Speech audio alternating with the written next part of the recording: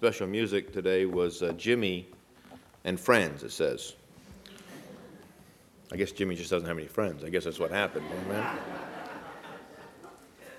Jimmy's a pretty nice guy, so I'm not sure how that worked out, amen? Open your Bibles with us, if you would, please, to James chapter 4. James chapter 4. As I was prayerfully considering what the first message for, thank you, my microphone. But the first message for 2017 would be, I just really felt led that we should just continue with the study that we're looking at in the book of James. I really do believe that there's a great benefit to simply seeing what the Word of God says from one verse to another. As we would spend our time in the Word of God, we can begin to recognize that it isn't about men's opinions, not even pastors. It is about, thus saith the Lord. This is what God says about these things. And we will benefit, each and every one of us will benefit wonderfully from trusting the God who gave us His Word and the Word that He has given us. Father, I ask you that you'd bless this time that we're about to spend together. Lord, I thank you that your Word is quick and powerful.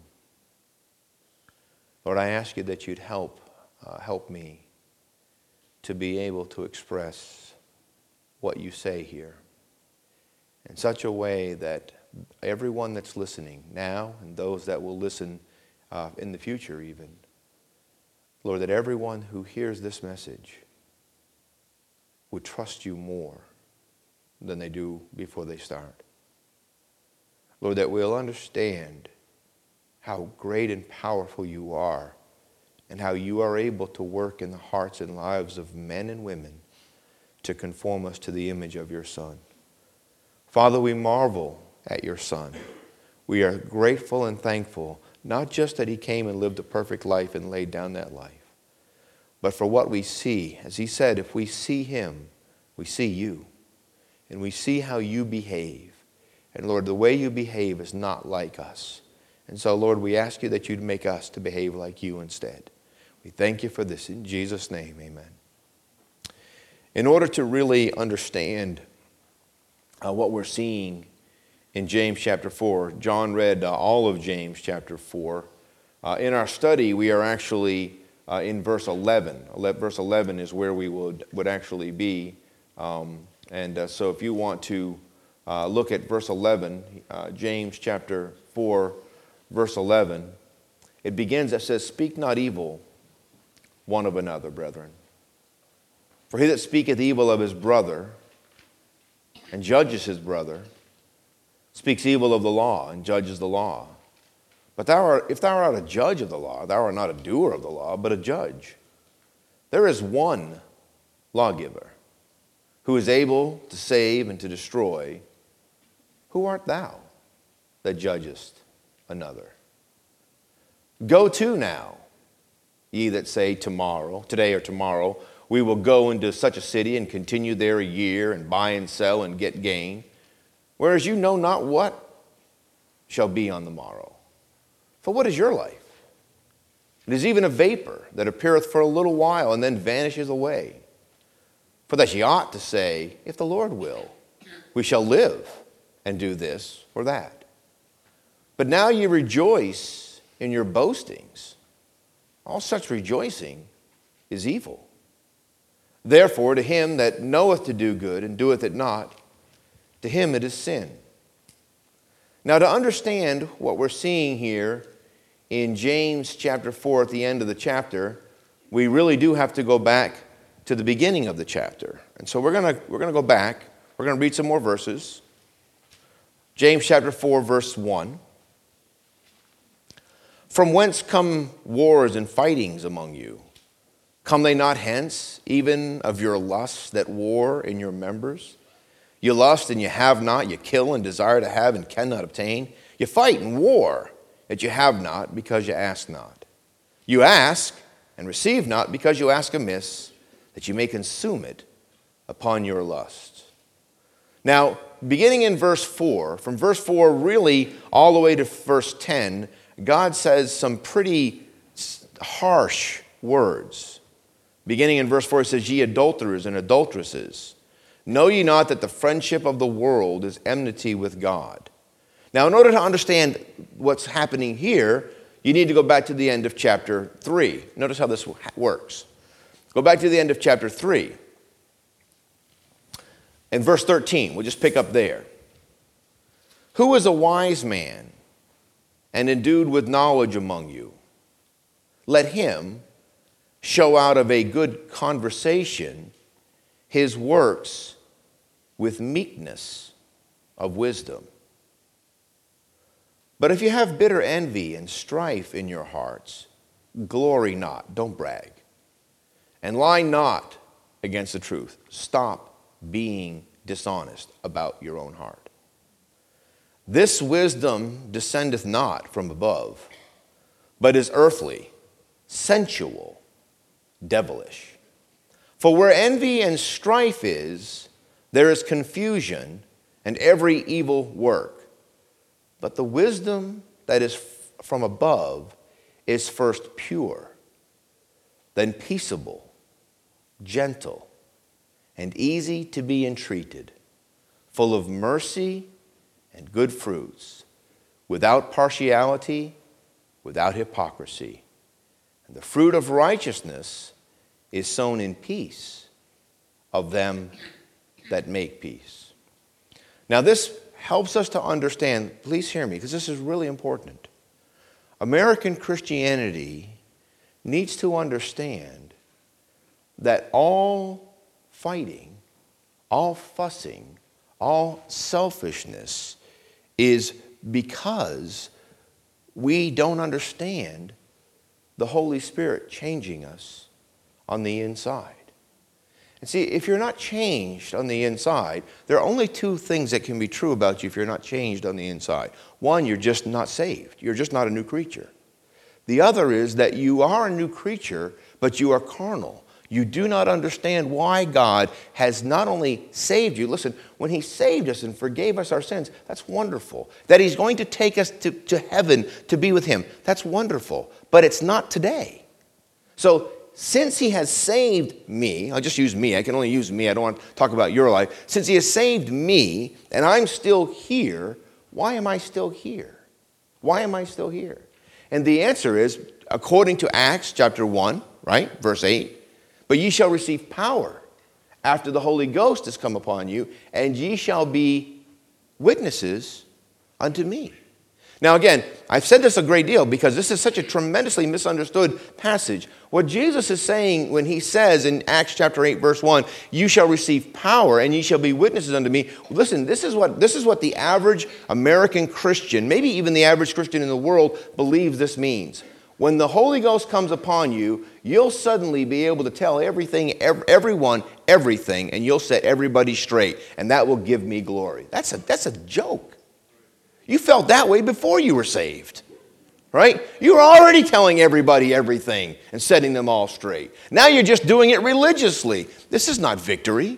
This is not what God would have for us. This is very clear, right? Right? It says, listen, if you have bitter envy and strife in your hearts, glory not. Don't boast. Stop bragging that you're right. And stop lying about it. This wisdom descends not from above. It's earthly.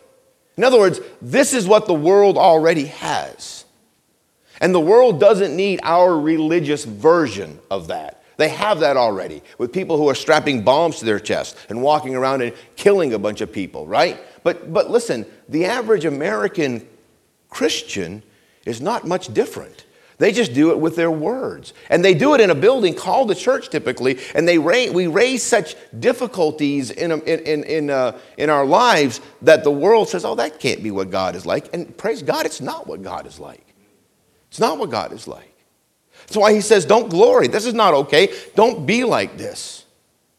The wisdom that's, now listen, just listen to this description again. The wisdom that is from above is first pure. Now here's the wonderful thing about what God gives. There is no mixture of worldliness in what God does. None. None. You know, the unfortunate truth about my preaching and teaching is my preaching and teaching cannot escape my personality, if you understand what I'm saying. So even though my whole desire is simply to speak the truth of the Word of God in love and be a help to you this morning, it will fall short because I'm the one preaching, if you understand what I'm saying. But the Word of God is still quick and powerful. Amen? And so if you will not listen to what I'm saying, but listen to what the Word of God is saying to you, then God, who will use this quick, alive, more alive than you and I are, this Word is, this quick and powerful Word to change you in your heart. And that's a victory. That's the victory that God wants to have in our lives. He doesn't want us to look good on the outside. You understand? He wants to make us Christ-like on the inside. That will spill out. The wisdom that is from above is first pure. Now listen to this. Please hear me. Start considering your life through this truth. And we're going to find it in literally chapter after chapter after chapter after chapter, book after book after book after book in your Bible. And this is what it says. It's pure. Then peaceable, gentle, and easy to be entreated, full of mercy and good fruits, without partiality, without hypocrisy. And the fruit of righteousness is sown in peace of them that make peace. Now, to understand this, you need to go back to chapter 1. Go back to chapter 1.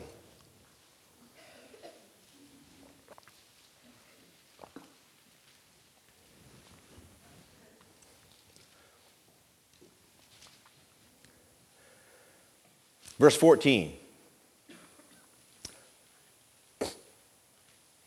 But every man is tempted.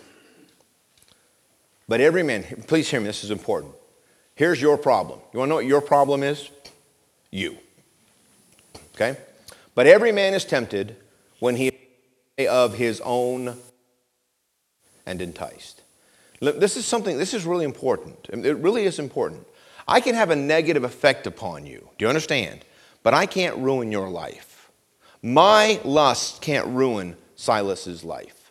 The only thing that can ruin Silas's life is Silas's lust. Do you understand? Whatever your heart draws you away with, that's your downfall right there. Do you understand? Because you can simply not spend time around me if I'm a bozo. I don't want to be around him.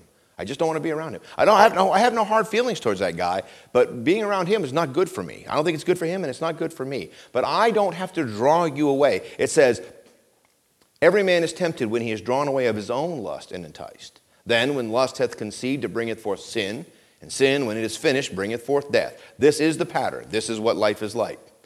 Do not err, my beloved brethren. Now hear me. Here's this.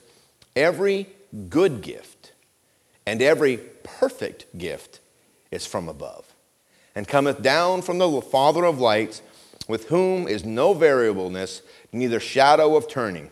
Of his own will begat he us with the word of truth, that we should be a kind of first fruits of his creatures. Wherefore, my beloved brethren, let every man be swift to hear, slow to speak, slow to wrath. For the wrath of man worketh not the righteousness of God. Right? Listen, the wrath of man, arguing people, us fussing and fighting, does not work the wrath of God. Right? Now let's go back. With that in mind, right? I mean, we're in the same book, yes? Go back to chapter 3. Chapter 3. The last verse that we read is, the wrath of man worketh not the righteousness of God. Yes? Now, go back to chapter 3, verse 18, where we have this beautiful, beautiful, powerful, changing Holy Ghost of God poured out into our lives. And notice what happens after this wisdom comes and fills our hearts and minds, and the fruit of righteousness is sown how? In peace. Of them that what? Make peace. The fruit of righteousness is sown in peace of them that make peace, not by you being right or me being right. Now listen, I really misunderstood this. Let me say this. When I was a baby Christian, I was saved when I was 22 years old. And I was not a godly man before I was saved. I don't want to talk about my life before I was saved. Sometimes I've made the mistake in my past of talking about my life before I was saved because I thought, well, it just will demonstrate how terrible a person you can be and God can still save you. But I don't want to talk about it because God is worthy of me just talking about how great he is. When I was saved, I was forgiven of a lot of things, and I knew it. Boy, was I excited. I mean, you have no idea how excited I was when I realized that God would forgive me of my sins. I knew I was a sinner. I just didn't know that God would forgive me. And when I realized that he loved me, and that's why the Lord Jesus Christ came, boy, it thrilled my soul. And I was immediately, humbled and excited about the goodness of God. And I was enamored with the love of God. And I really, if you'd asked me when I was 22 and a half years old, which is when I was saved, what I thought the primary truth of the Word of God was, I would have said the great, great love of God. I remember one of the men that I went to a Bible was on the Kennedy when I was saved. I remember one of the men that was at a Bible study that I was at. His name was Bob. It's not Bob Bornfleth. I can't think of this man's name. And we were talking one day after the study was over, and he was an older Christian, and I was just a baby. And I was talking to him about the passage that we're looking at and the love of God in the passage, and he said, this is what he said. He said, "Brother, I believe heaven is one great big bubble of love." Now, for two sailors to be talking to each other like this, well, it's not as strange in the age in which we live, but it was very strange in the age in which I was living at the time. But it was the love of Christ. It was the love of Christ that saved me. The wrath of God did not save. The wrath of God scared me, and it should. The holiness of God scared me, and it should. But it was the love of God that saved me. See, I was guilty, and I deserved the punishment that I had earned. I had no doubt that I deserved it, but that God would freely forgive me by giving. The funny thing is, everybody knows John 3:16, but almost nobody knows the power of John 3:16. This change was so wonderful that I really can say honestly, I was just a very happy Christian. I was just a very happy Christian. Then I ran into other Christians, right? I got back from my cruise, and I went to churches, and I ran into other Christians. This is my first thought was this: why are so many Baptists so unhappy? Why are they so unhappy? So I went to a charismatic church because they go like this, right? I thought, well, they're having a good time there. I'm going to go there. And I don't mean to be unkind. Somebody's going to think that was really unkind for the way I did that. But I could do this at a rock concert. Do you understand? The problem with feel-good churches is what I realized is they didn't really feel good. This was just a kind of a show. Because I worked with these people that went to these churches. And they were no happier on Monday and Tuesday than the Baptists that I had met. Do you understand? And so I was really puzzled by this. I'm still puzzled by this. I honestly, I must confess, I do not understand why the average American Christian has no or very little joy. Why there's a lot of whining and fighting. And again, somebody came to me a few weeks ago, because this is what the passage says. I'm just preaching what the passage says. I didn't know there was any trouble like this at Tidewater. Well, there isn't, as far as I know. There isn't. But we're not a perfect people. All of us are subject to lust, yes? I mean, again, the word lust, when we say the word lust, everybody always thinks of sexual sin when you say the word. Lust just means passion. The word, by the way, the same word that's translated lust is translated passion when God has it. It just means strong desire. The problem with my strong desires is that they're fleshly often. Do you understand? The good thing is God's strong desires are great. God has tremendous strong desires, but they're holy. Do you understand? They're driven by the fact that God is love. And this is what he wants us to understand. He wants us to understand that I don't want you to behave religiously, fleshly, earthly. What I want is to change you that you could be, what does it say? And the fruit of righteousness is sown in peace of them that make peace. Now, I need to say this.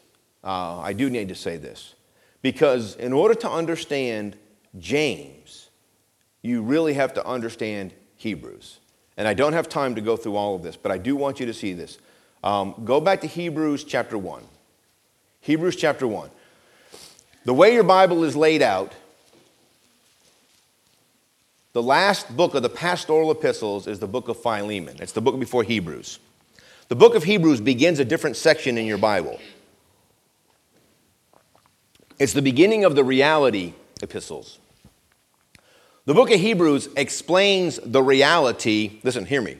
Well, let's just read, and then I'll explain it. Let's go to Hebrews chapter 1, verse 1. Let me put my glasses on because I'm reading out of my Bible.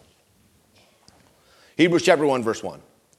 God, who at sundry times and in diverse manners, so in different times, in various ways, spake in times past unto the fathers by the prophets, hath in these last days spoken unto us by his Son. Praise God.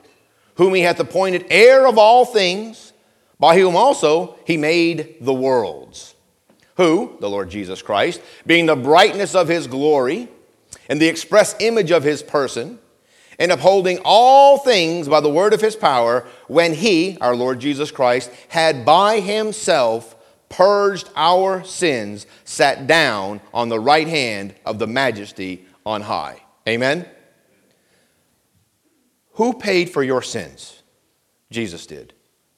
By himself. Period. The same one who paid for your sins by himself then sits down, all power, if you were here last night, all authority, all power is given to me in heaven and in earth. He has all power. Here's the good news. In heaven, he ever liveth, Hebrews teaches us this, to make intercession for you and I. We ought to be able to live a victorious life with the Holy Ghost living within us, but we still fail. And we still need someone to ever intercede on our behalf. And praise God, the Lord Jesus is doing that. Satan is glad to point out just what a jerk you are all the time. Glad to. And right when he's doing it. I mean what I mean when I say he's right about you when he's pointing out what a jerk you are. He did this, she did that. You can't deny it. It's true. Do you understand? And the blood of Christ cleanses us from all sin. And he pleads that blood for you over and over. This is not a license to sin. The reality is we do not have to live selfish lives. But when we have failed, and we have failed, Christ intercedes for you. But that's just one of the two things that the high priest does. And when you go back and study your Old Testament, you realize that the high priest brings things to God on behalf of men because they cannot approach God. Our Lord Jesus ever lives to intercede for us. But the other thing the priest did is he came out from God and pronounced a blessing upon the nation of Israel. A real blessing. By the way, we call it a doxology. At the end of many sermons, at the end of many messages, at the end of many assemblies in religious Christianity, people will raise their hand and say a doxology. In other words, they'll tell you about the glory of God and they'll pronounce a blessing on the people. Well, nothing comes out of their hands when they do that. Do you understand that, right? There is no power that comes out from the man standing in the pulpit when that happens. But the Lord Jesus Christ, who not only intercedes on your behalf, he is pouring out. Because see, he's the great high priest. All of the pictures in the Old Testament are just pointing to the fact that there's only one, the anointed one, the high priest, the one who is anointed, who is able not only to go before God for you, but to come from God to you and pour out a whole new quality of life inside you. That's what the Lord Jesus Christ is doing. Now, the book of Hebrews makes this very, very clear. We don't have time to study it. Let's just go to the end of the book, right? Let's just go to the end of the book, chapter 13, Hebrews chapter 13, where God the Father and Son are clearly shown what they're wanting to do in your life. Notice what happens, verses 20 and 21.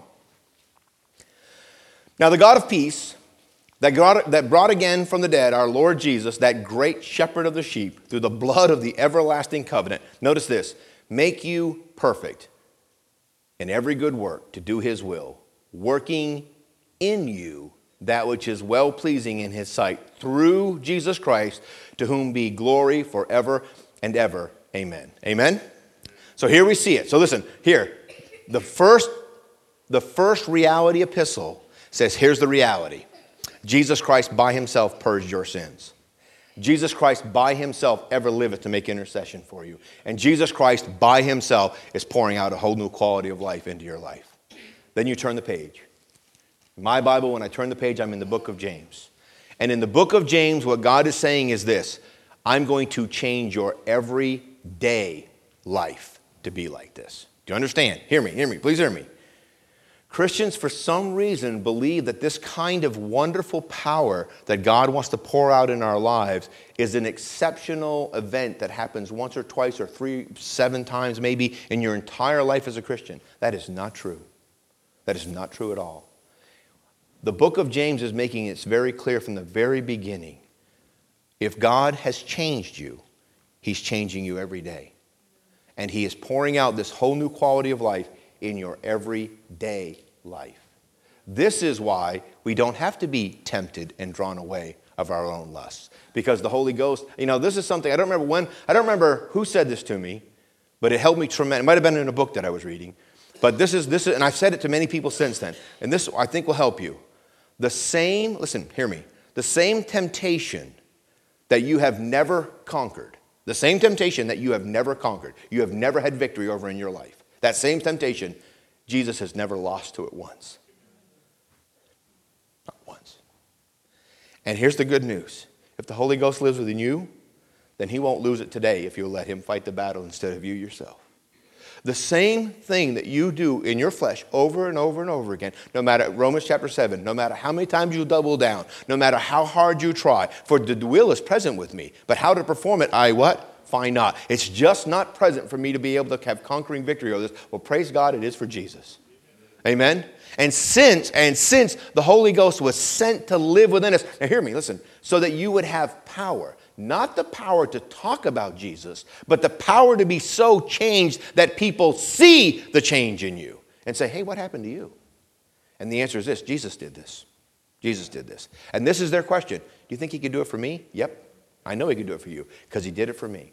Amen? That's power. When Jesus said, and you shall receive power when the Holy Ghost has come upon you, it's not the power to talk a lot. That's not what it is. It is the power to be changed in the inward man to such a degree that people see us not fussing, fighting, arguing, envying, having strife, having confusion, having selfishness. No. That's not what God wants to do in our life. That's not what he's doing at all. God has, listen, please hear me. And this is so, if you don't have this, please, if you don't have this, understand one of two things is wrong. You're just not born again.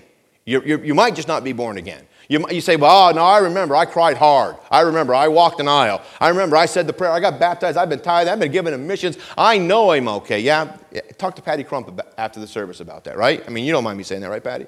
Talk to her about that. The daughter of missionaries who had done so many, VBSs all of her life, all of these tremendous ministry things. And what, 3 years ago now? 3 years ago now, got saved. And what she was convicted about was her own pride. And that's what stops all of us from true salvation. Because God gives grace. It's in the passage that we're not going to get to today. God gives grace to the humble, but he resists the proud. And that's in chapter 4 of James. We'll get to it. Not next week, I won't be here, but the following week we'll get to that more.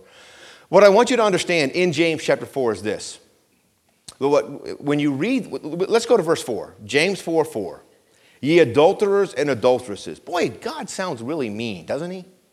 Isn't that a hard thing to say? I mean, literally, think about this. He's calling people, I can't use the word. I mean, he's calling us pretty not nice things, right? But he's not talking to his children. Listen, hear me. He's talking to those who are going to church, who are not new creatures, who are comfortable raising a fuss in the church. And he says, you love the world, right? That's what it says. That's what it says. Where is it right in verse 4? Ye adulterers and adulteresses, know ye not that friendship of the world is enmity with God? What is he talking about when he says friendship of the world, right? Go back to verse 15 of chapter 3. For this wisdom descendeth not from above, but is what? Earthly, sensual, devilish. Listen to me. Listen, hear me. Please hear me. This is what God wants us to understand. Our selfishness is devilish. Always. That is not Christianity. It's not Christ, and it's not the church. That's not what God wants for us. And what he's saying is this. Those that think this is okay, you don't have a relationship with me. You have a relationship with the world. You just go to church. Now, I say this honestly. I don't know if this is true for anybody in the room. I really don't know. I do know that we have seen a lot of people who had a profession of salvation who didn't seem to have any joy or victory in their life. Who again, I have no reason to doubt you. We have a lot of people who get saved after they join our church, right? Which either means I do a lousy job when I meet with them and hear their testimony of salvation, or you're really good liars, one or the other, right? And the truth, listen, hear me. The truth of the matter is both of those things are true. When you tell me you're saved, I want you to be saved, right? You know have you ever talked to a parent who talks to you about their child, that they just know their child is saved? Yeah, I know they cut that guy's head off yesterday, but I just know that they're deep in their heart, they're a good Christian. Right? Wow, that's really odd because the evidence seems to be contrary to that. Yes? No? Well, we're even more like that with ourselves. But God is saying, stop lying about this. If you're not a new creature, you're not a new creature. And if you really are a new creature and you don't have this whole new life, you're being cheated out of your birthright, out of what God wants you to have. And he says, I want you to be conformed to the image of my Son. It's what I want to do. It is what I'm doing. I want this to be true in your life, and I'm going to make it true in your life. That's what the Word of God is saying. Now notice, let's go back to chapter 4 for just a moment. Let's go, and we're not going to get a chance to get into verse 11 and on. But what I want you to see is this. Verse 5. Do you think that the Scripture saith in vain, the Spirit that dwelleth in us lusteth to envy? Now you might want to circle that word lust. Now this is a really important thing. Because remember, we've already seen this word lust a great deal in this book. And again, what does lust mean? It'll help you. What does lust mean? Strong desire. Just say it. Remember it this way in your mind. Lust means strong desire. Now, it can be inordinate. In other words, it can be a desire you should not have. But lust simply means strong desire, right? The guy drives by you. You're sitting in your car, and he's driving a Lamborghini. And women don't care about Lamborghinis, but men do for some reason. That's how they sell them, right? And so they drive by, and you're like, oh, man, I wish I had that Lamborghini. You probably don't want his life, even if you want his car. Do you understand? So all it is a strong desire. But notice what it says here. Do you think that the Scripture saith in vain? Now, what God is saying is this. When you love the world, when the church loves the world, it brings about this emotion in God. Do you think that the Scripture says in vain that the Spirit dwelleth in us, lusteth to envy? This is a tremendous truth. This is it. Do you understand? Let me just explain two books to you quickly. The book of Hosea. Anybody have any idea what the central message of the book of Hosea is? Hosea, this is it. God is brokenhearted over his whoring people. And I have to say it that way. That's the way the book says it. God is brokenhearted over his whoring people. And the book of Joel says this, and he's strong enough to do something about it. Amen? And he's strong enough to do something about it. When God looks into the church and he sees fighting and fussing and worldly things, he says, oh, no. I love you guys too much for this. I love you guys too much for this. And I'm going to make the change. That's what it says. He lusteth to envy. God, listen, I tell you, I thank God. If you're a husband, you are jealous of your wife. You are. You are jealous of you. Oh, it's amazing how jealous fathers are of their daughters. It's amazing. Now, only a few times in my life since I've been saved have I made a fist. And they had to do with either somebody hurting my wife or my daughter. You know what I'm saying? It's like, dude, you can't hurt my wife or my daughter. You know what I'm saying? I mean, and now listen. Now, I can do this in an ungodly way. But I'll tell you right now, when someone hurts the church of God, he makes a fist. Because he loves us. And he wants to rescue us from that, right? You go back and you look at how God speaks to Moab when Moab treats Israel inappropriately. He says to Moab, I'm just going to pummel you. You can't touch my people like that. You can't treat my people like that. So understand this. God, I'm telling you, I don't think any of us have any idea how great God's love is for us. How much he wants to set us free. But listen, be set free. Don't fight with God. Be set free, right? What's it say? Glory not.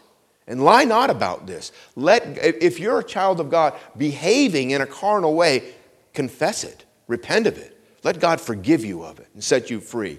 If you're not a child of God and you just want your way, stop. Stop.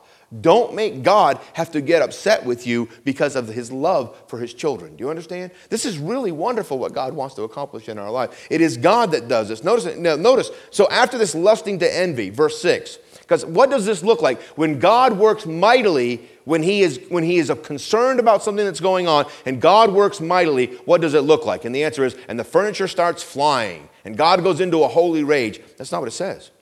But he giveth more grace. Wherefore he saith, God resists the proud, but giveth grace to the humble. Submit yourselves, therefore. Amen?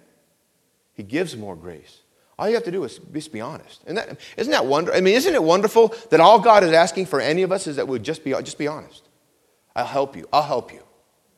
No, I'm going to pretend I'm better than I am. Well, I can't help you then.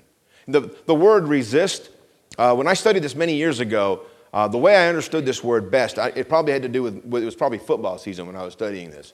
The word resist, the idea behind it is the idea of a stiff arm, right?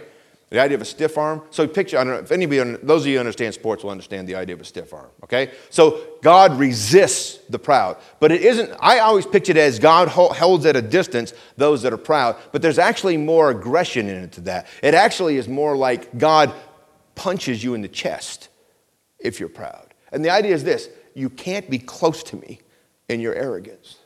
You can't be close to me. But he says, but he gives grace, right? That's what it says. It says, God resists the proud, but he giveth grace to the humble. He gives grace to the humble. Listen, hear me, please hear me. God does not want to stiff arm anybody. God is not willing that any should perish. Judgment is his strange work. This is not what God wants for anyone. What God wants to be able to do is to forgive and heal and help every one of us. He really, truly does. All we have to do is be honest about it. That's all we have to do is be honest about it. Now, in a couple of weeks when we come back, we'll probably pick up in verse 11. Now, by the way, look at the verse 10. We'll end with verse 10. Why not, right? It's a nice summary. Begin the year with a nice summary. James chapter 4, verse 10. Humble yourselves in the sight of the Lord, and he shall lift you up. Isn't that wonderful? By the way, the verse above that says, be afflicted and mourn, weep, let your laughter be turned to mourning, and your joy to heaviness. If there's something wrong, be honest about it. Be honest about it. Don't pretend. Don't lie. Don't laugh when you should cry. Cry. God will pick you up. Amen? And I'll tell you what, when God picks you up, it'll change everything.